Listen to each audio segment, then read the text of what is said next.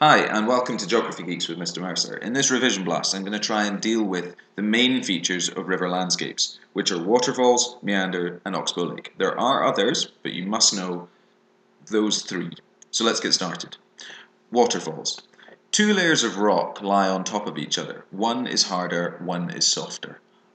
A river flows over the top. The river erodes the softer rock more in a process known as differential erosion, where erosion happens at two speeds. It does this through the process of hydraulic action, when bubbles of gas and water are forced into weaknesses in the rock, shattering it apart, and abrasion, where small particles of rock carried by the water are thrown against the river sides, wearing it away.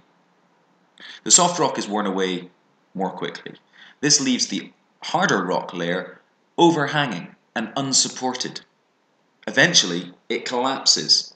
The fragments that form at the bottom are broken down by attrition, and the swirling action of this causes a plunge pool to be formed. Over time, the waterfall will retreat back upstream. Okay, on to meanders. A meander is formed by a straight section of river containing riffles and pools. The riffles are shallow and therefore faster moving, and this causes more erosion, and the pools are deeper, slower moving, and therefore cause more deposition. This causes the river to swing.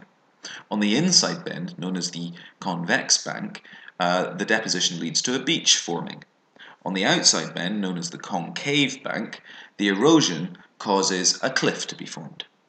The process of helicoidal flow assists this by transporting eroded material towards the beach on the inside bend. And that brings us on to oxbow lakes. Oxbow lakes are formed when a meander forms. Through the processes of hydraulic action and abrasion, the outside bends of the meander meet to form a neck. During a flood event, that neck can be broken, leaving a horseshoe-shaped lake called an oxbow lake, and allowing a new straight section of river course to form. The area between the river course and the oxbow lake fills up with deposition, and eventually the oxbow lake will dry out altogether.